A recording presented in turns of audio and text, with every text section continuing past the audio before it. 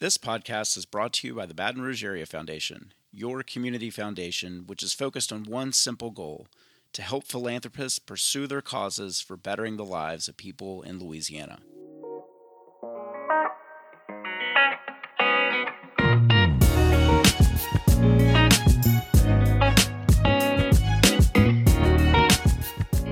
Welcome to the pod. I'm your host, Chris Meyer, and today we invited Sage Foley, the Executive Director of Baton Rouge Green. Sage became the Executive Director of Baton Rouge Green in November 2016 after having served on the board for 6 years. Over the past 35 years, Baton Rouge Green has been ever present in the capital region, planting and maintaining thousands of trees along major roadways and interstates, helping underserved neighborhoods with community greening, and cultivating urban orchards to help provide citrus to all citizens.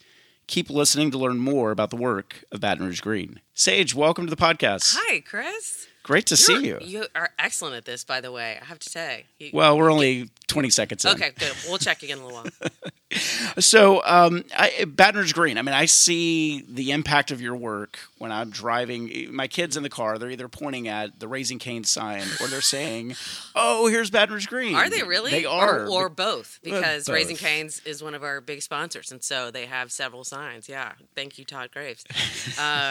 But I think it's cool that your kids notice our signs. We will say, sometimes we'll tell people, if you don't know what we do, now that you've talked to us, you will see our signs, and you kind of can't unsee them. That's right. So it's a good starter place.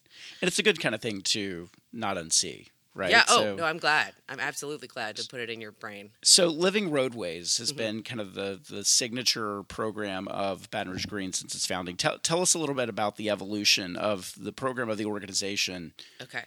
So in around 1987, a group of concerned citizens got together and saw that in the post-oil boom Baton Rouge, development was happening, but preservation wasn't necessarily happening, especially when it came to an existing canopy that Baton Rouge is sort of known for. It's a signature for us. And some folks got together and founded Baton Rouge Green. And so now we're 35 years old. And I think in the early days, they knew roughly what they wanted to do, but you don't always know how you're going to go about it. So after a couple of big projects, like we actually planted all the live oaks at Independence Park that are kind of a signature. We did those for Gulf War veterans, and a couple other things like that. We started to really find our stride on roadsides, particularly interstates, because we targeted at the time the gateways of Baton Rouge, and so that means we have a lot of our primary early sites that we still take care of are on the I-110 corridor, on I-10, on I-12, and so and actually a couple other major roads like Burbank or Bluebonnet Boulevard, places like that. So that's where we really got our start. And one of our first big projects, interestingly enough, was planting the 10-12 split, which we are about to do for a third time. Yes, we are. It is the nature of our work. We cannot stand in the way of progress, but it's fascinating if you look back at the history of just this one little area and how much thought and effort and resources have been poured in. Now, we're planting more trees this time in that area? Is that We are. This time, the construction required the removal of 256 live oaks. Wow. 256 trees. Majority of those were live oaks that were, over 20 years old. And it was, devastating, obviously. The initial plans for that project did not require that number of trees to come out. But the value engineering of the project ended up putting a lane on the ground, therefore needing the space where we had established all those live oaks. So we took a very proactive approach, and we went straight to Secretary Wilson and DOTD and said, this is something we need to be ahead of. And they understood that. They really did. I'll give them credit. They understood that the citizens were not going to take this lightly. Yeah. And they did not. So we established a plan for replanting and a reimbursement rate that's going to help us at least mostly toward replanting at 2-to-1. So we'll plant over 500 trees at that interchange, and perhaps a few other areas on the corridor if we can't quite fit 500 there. But right now my guys say they can. And do we think this will be the final planting at that site? Can we? Oh, Please? I'm sure not. Yeah. I would love that. I would love that. I don't know how much more concrete you can put down after this. I mean, we need to get to some maturity to actually climb on some of these trees at some point. Well, right? I mean, I don't know if I recommend climbing the In the middle of the trees interstate. in the middle of the interstate, but I mean, certainly, if you're looking for all the important stuff that trees do, they don't really do that in their first few years. It takes some time to, they have to be mature to be sequestering hundreds of pounds of carbon and preventing the stormwater runoff. That doesn't happen when you're a baby tree. That happens when you're a mature tree. And I don't think most people understand that sort of connection of your work. Mm-hmm. It's explain kind of the multifaceted kind of benefits of what repairing and restoring and improving the canopy of Baton Rouge does for our community. Yeah. So at present, we have about 4,000 trees that we had planted, over the years that are currently under our care. Now, we've planted tens of thousands, more than that, at places that are not under our care, schools, roads, you name it. But so the 4,000 that are under our care, under the Living Roadways program, combined, we actually use big data to help us quantify exactly what they are capable of, what they're doing, and we also work on a digital inventory for the city. But for those 4,000 alone, they actually prevent the runoff of, I believe it's 11 million gallons of stormwater each year. So that's 11 million gallons that doesn't hit our built infrastructure, right? That just, basically those first couple of inches of rain, the trees sort of take care of for us. And that's just one thing. Obviously, they also scrub a lot of pollutants. And thank God they're on roadsides where they're, doing the work that needs to be done. To scrub, carbon and pollutants from the air. And they also obviously lower our temperatures. And there's, mountains of data about their positive effect on human health and their positive effect on our economy. But of course, that really is somewhat tempered by age. That you don't get the bang for your buck on a new tree. Right. You have to be patient and give it time. So now you've had over those 4,000 trees partners that have kind of teamed up with you on different interchanges sections. How does that work? How do companies or families get involved in supporting this work and planning in an area? Great question. Yeah. So nowadays, if there's an interchange that we see, that somebody feels like is a strong target, what we're asking for is you got to come to the table ready to help us fund the installation, but you also got to stick with us. So we need sponsorship for a few years after that, at the very least, and we really need you to help bring on other sponsors to help support. We don't expect you to do it alone, but the cost of the install is just step 1A. Mm-hmm. Establishment is a whole year of a lot of TLC, and then depending on the site and the way it's been designed and built, it may take thousands and thousands of dollars a year to manage. So the last one we did, for example, that was kind of a big undertaking was College Drive at I-10, and that was an initiative of Turner Industries. In particular, Thomas Turner said, I can't understand why this hasn't been done. And we said, great, let's do it. So they funded the initial install, and they have supported it till now. And some other partners have come on board. So that's kind of the model we need moving forward when we add a program, when we add a site to our inventory. There has to be some continued funding because when I arrived at Baton Rouge Green, we were in, decent financial position, but those trees that were planted 30 years ago, there were not, ample funds sitting around for us to take care of those. So we are still doing that, backlog maintenance, proactive maintenance, as well as trying to move forward and add to the canopy. What would it take, roughly speaking, to add what's your kind of ideal financially to add a new site and add a new project? Oh, gosh. It really does depend on the site because some sites just really, you're not going to be able to plant, 50 trees. You're only going to be able to plant a handful. We look forward to, we're going to see what looks like probably doing Piku at I-10. Mm-hmm. We have a partner that has signed on for that, and I don't think that's going to be a huge planting because of the structure of the interchange. But I will say that the planting at College Drive was well over $100,000. Now, you oftentimes with these kind of programs, getting citizens, getting concerned groups involved, you're really supplementing what some might expect a city or parish to do. How's the they partnership? would expect that, wouldn't they? How's the partnership? Why is this important to create a partnership like this on the private side with our public agencies? It's a great question, and the answer is because we actually don't receive any city or state funding for the care of these trees. Now, we will be receiving one-time funding for the reimbursement about the 10-12 split regarding those 256 and the 500 we'll be planting. And we do have an ongoing professional services agreement, not ongoing, but a professional services agreement with the city to do this digital inventory to help them catalog the data on their public right-of-way trees so that they know what they have and help them be proactive in managing it.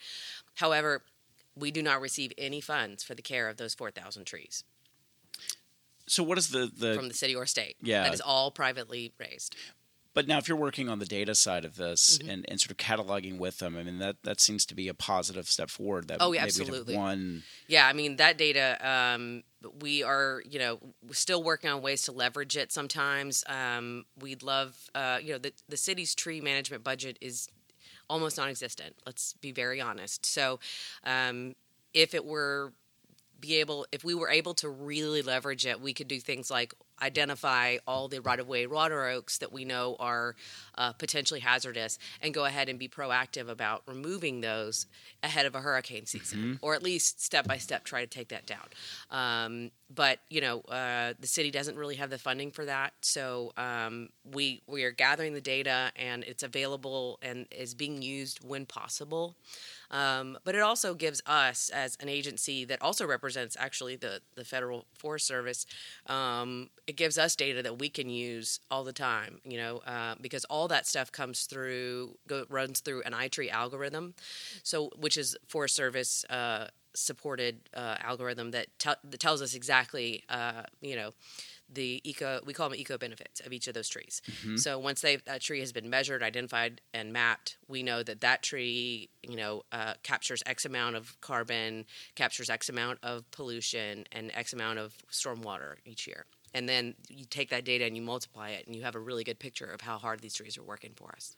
Are there cities or peers like you in the country that you model yourself after? You say, like, that's an ideal we should be shooting for as a community? As concepts and programs, yes, but we're blessed. There's kind of a mothership called the Arbor Day Foundation that some people are familiar with that helps organize conferences and things like that, where we get together with other tree nerds from across the country and actually the world, and kind of share information. The first thing that I realized, I went to that conference the first time 2 weeks after I had taken over the role of executive director. And even though I'd been on the board, that doesn't mean you really understand. And certainly I was just, drinking from a fire hose. And I can relate. And I was dumbfounded at how many organizations there were like ours. Number one, a lot of them formed around the same time as us. So we were actually not behind the curve on this. In the late 80s, there were several other organizations across the country that were doing this. But number two, how we're all doing the same thing, but not doing the same thing. Because your climate and your local microclimate in Baton Rouge and even on this little roadside is tremendously different than what people in Tennessee are dealing with or people in Utah. And so, yes, we're all doing the same thing and we share concepts and talk about programs, but they have to have, very robust watering programs and stuff. We don't have to worry about that. We have to worry about our jungle taking over, So it's different problems, but yeah, absolutely. We're real good friends with people like Up With Trees in Tulsa. It's a great organization. And also Tree Folks in Austin. We've had, great communications with them over the years because that's definitely considered sort of a peer city. So or we do was. have, what's that? Or at least was. Or it was at some point. Maybe again. So there are great models, across the country. What would you, if you had to paint a vision for what our canopy, our tree plan for the city, or the vision of what we could be, like what do you aspire to? What ought we be shooting for? So I'm actually in the process of kind of developing at least a short-term plan for that for the next 5 to 10 years. My vision for Baton Rouge, luckily, we actually do have an excellent canopy. We're one of the better canopied cities of our peer cities across the country. A lot of that is rural, but we do have an excellent percentage canopy that runs around 30 to 33%, depending on how you kind of cut the statistics. But what I would really like to see, we are terrible as a city and as a state at maintenance. And there was a time, I think, I will give people credit, that they thought maybe we could just plant trees on roadsides and walk away, and that was all you needed to do. But it's just not the case. And these trees are living and surviving in the worst possible elements and doing so much work for us that, yeah, they need a little care. They need a little maintenance. And that kind of goes across the whole city. So there are several corridors in the city. There's several interchanges that I have kind of on my hit list, some that I have donors that are very interested in, some that I don't quite yet, some that I have grants. We put in for a grant with the health district, actually. Yeah, we were involved in that one. So that's a really good shot at some serious green improvement at a couple of interchanges and on Essen and on Perkins at Essen. But there's another handful of major corridors that are really on my hit list that I would really love to move forward in the next few years that are on Baton Rouge surface roads that need better green infrastructure, but also dedicated maintenance afterward. We're not in the business nowadays of planting trees on roadsides and walking away. Yeah. That makes sense. Now, you also do more than just plant trees on roadsides. And think about this. I mean, you guys have begun a lot of really unique innovations. A couple I wanted to talk about. First, the urban orchards. Isn't that cool? That is really cool. Tell our listeners a little bit more about this. So first, I have to give some credit. One of the first people that really brought this to us was Winifred Riley, who is, a tremendous supporter, but also great ideas. Absolutely. And so her initial thought was Lamar boards have this space under them. It's somewhat maintained by, professionals. Why wouldn't we do that? And we did a pilot under some Lamar boards, but we still didn't have the kind of maintenance that we needed to really get those trees, especially through their first couple years, so that they establish and produce fruit. So we found a home. Schools, churches, businesses, and rec parks, obviously, have turned out to be great spots to try to establish these urban orchards. And the concept there is there's underused green space. As a city and as a state, cutting grass is something we spend tremendous amounts of money on. What if we were able to make multifunctional landscapes that actually produced literal fruit and didn't require that much maintenance? So City Citrus came about this way, and we've established anywhere from 1 to 20 trees at different places, where then the care of that orchard goes to what we call our citrus shepherds. Now, those are volunteer people who have taken on the weight of taking care of those trees, making sure they make it through those first few years so that eventually they produce fruit that is then open source for everybody around them. Those trees are, if they're on a school grounds, they're obviously for the schools and the students, but those students should take it home to their families. If it's on a rec park, then it's for anybody passing by. And so we initially planted over 500. We think around 250 have survived that first, several years. And now we're in a space where we have actually somebody who is a new staffer who is going about the process of establishing citrus at EBR Community Housing Authority, EBR Housing Authority communities. Yeah, so they've got community gardens. We're partnered with the Walls Project on this, and so alongside those gardens, we're trying to get citrus in. And that's called agroforestry.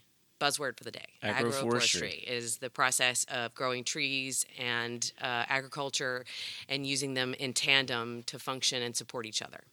I love the collaboration that you're creating here. I mean, the number of other agencies and partners leveraging those assets with the private industry, public agencies. I mean, that's rare a lot of times, especially for not-for-profit organizations. You know what I think it is, honestly? I think anybody who's worked in this space realizes immediately how much harder it is and how much more complicated it is than they ever imagined. I had Marley Pittman and I worked on a project a few years ago where she was like, I had no idea. And we hear that a lot. And so we're okay with being the people that you come to and go, we want to do this, but we're really not sure how, because we have 35 years of experience. I have brilliant people that work with me that have thought through this, know everything from the kinds of species we need to be working with, the microclimate of the area, to the equipment you're going to need afterward, to the years of maintenance that are going to be required. And so that kind of knowledge doesn't, it doesn't come overnight, and we're here for other organizations to provide it. You also jumped into the space, speaking of addressing blight and Yes. properties that everyone knows across the city. One of our major challenges right now is the number of vacant and dilapidated homes. That's creating fear. That's fostering violence, and it's an eyesore. And that's not the way we want to grow new. No, and I'm so glad you brought this up, because one of my favorite projects we've done, but we just haven't had traction, was a pocket park pilot that we did, and ExxonMobil helped us install it and take care of it, but there was no long-term maintenance for that, so it's kind of being cared for by the neighbors. But it was just a small lot on Sorrel Avenue that ExxonMobil owned, and we went about the process of, with a very small budget, relative to the property, basically just trying to replant it and forest it to some degree so that it improves the neighborhood, it inspires the neighbors to improve their property, but also we understand that lot is hopefully going to get put back into commerce, so it can just be scraped when it's time. But in the meantime, it's got trees that are doing a bunch of work on it, and cleaning the soil and producing oxygen and dropping temperatures for those neighbors and increasing property values. And we would love to take that product and do it more and more and more if we had the means and the support to do it. What do you think it would take, or what would a sort of initial phase to sort of get that started in other neighborhoods around the city? So on this lot, it was like a house, a small house lot, and I think our investment on that one was about $30,000. Yep. It would be more than that now. Let me be very clear, for a whole lot of reasons. However, what we would need after that is probably an additional, I don't know, let's say $10,000 a year to just keep it from really going feral. You know what I mean? But it's not programmed. It just needs a little bit of TLC, seasonal TLC, and obviously the ripple effect of that we found was just tremendous. And so, it also depends on a property owner who's allowing us to do this, and just kind of hands off saying, take it away until it's time for something else to happen. But yeah, I would say that we would need somewhere in the neighborhood of around 40 to 50 grand to do this on small lots, and then another 10, maybe more per year to keep it, just between the lines. Yep. What are some of the headwinds that you face, either organizationally or you think we're facing kind of as a city and people on this challenge of making this real? How much time do we have? Keep rolling. Okay. So obviously immediately we're facing the same issues that everybody else is facing. Labor issues, gas prices have really, estimates that we made for plantings 6 months ago are now defunct, and we're having to refigure them. That's a immediate, right now 2022 problem.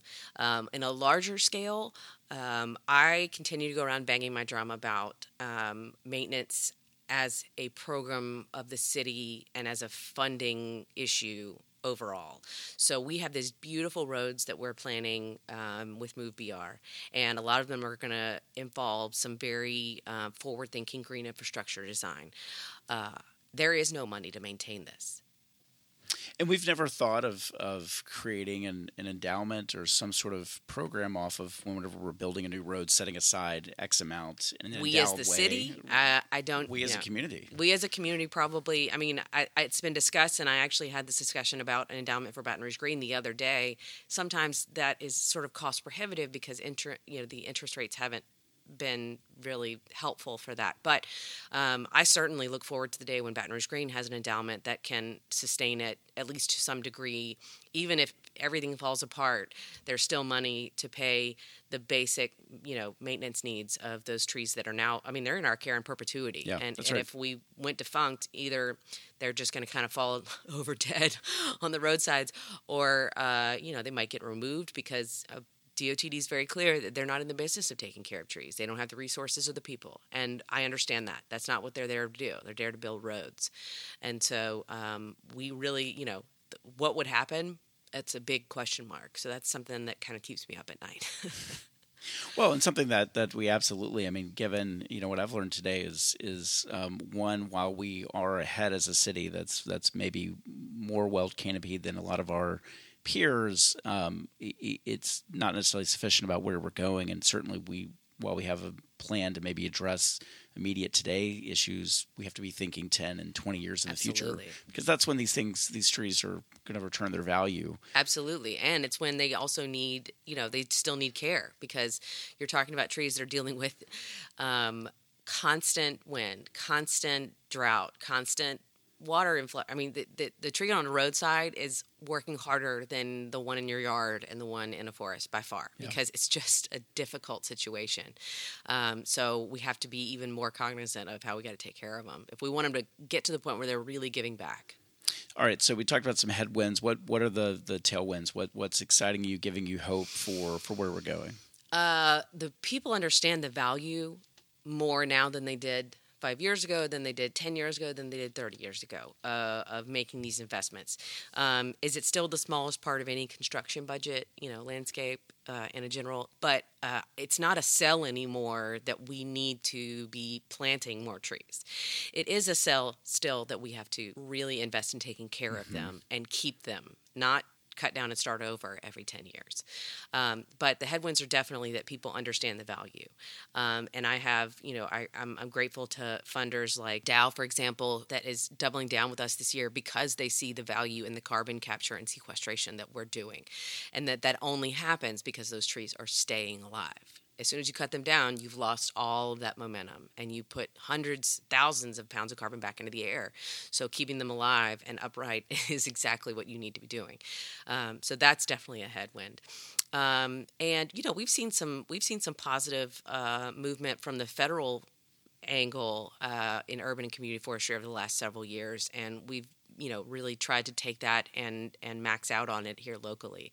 So that's actually how we get to hire the person who's going to be putting in citrus alongside those community gardens with the Walls Project, because they understand that there is this beautiful nexus of healthy food choices, food security, agroforestry, and urban canopy that is, It all fits together. It all fits together. Yeah, absolutely. This has been amazing, Sage. For folks that want to get involved, whether it's a company, it's a civic association, individuals, how can they get in touch with you? How can they jump in? Awesome. Yeah. Our website, which I'm hoping to rebuild again pretty soon. 5 years, it's like a zombie already, probably. But maintenance. Maintenance, man. But BatonRougeGreen.com, our Instagram and then which feeds to our Facebook is excellent. It's run by one of the experts on my team, so it's very detailed and science-based, and you can get great stuff from there. But yeah, if you'll go to our website, we have a how do you get involved. That is everything from becoming a member, which is like our annual fundraising, to volunteering, to jumping on. We have some living roadway sites that need sponsors that we would love to have some support for, so that we can really get some work done. Well, that's amazing. Well, you've heard it here on the podcast. Please check out BatonRougeGreen.com. Sage, you've been awesome. Thank you for joining us. Thank you. As always, to those listening in, I'm your host, Chris Meyer, and our mission is to elevate the stories, ideas, and people making Baton Rouge a better place. To learn more about the Baton Rouge Area Foundation, please visit our website at braf.org and become a member today.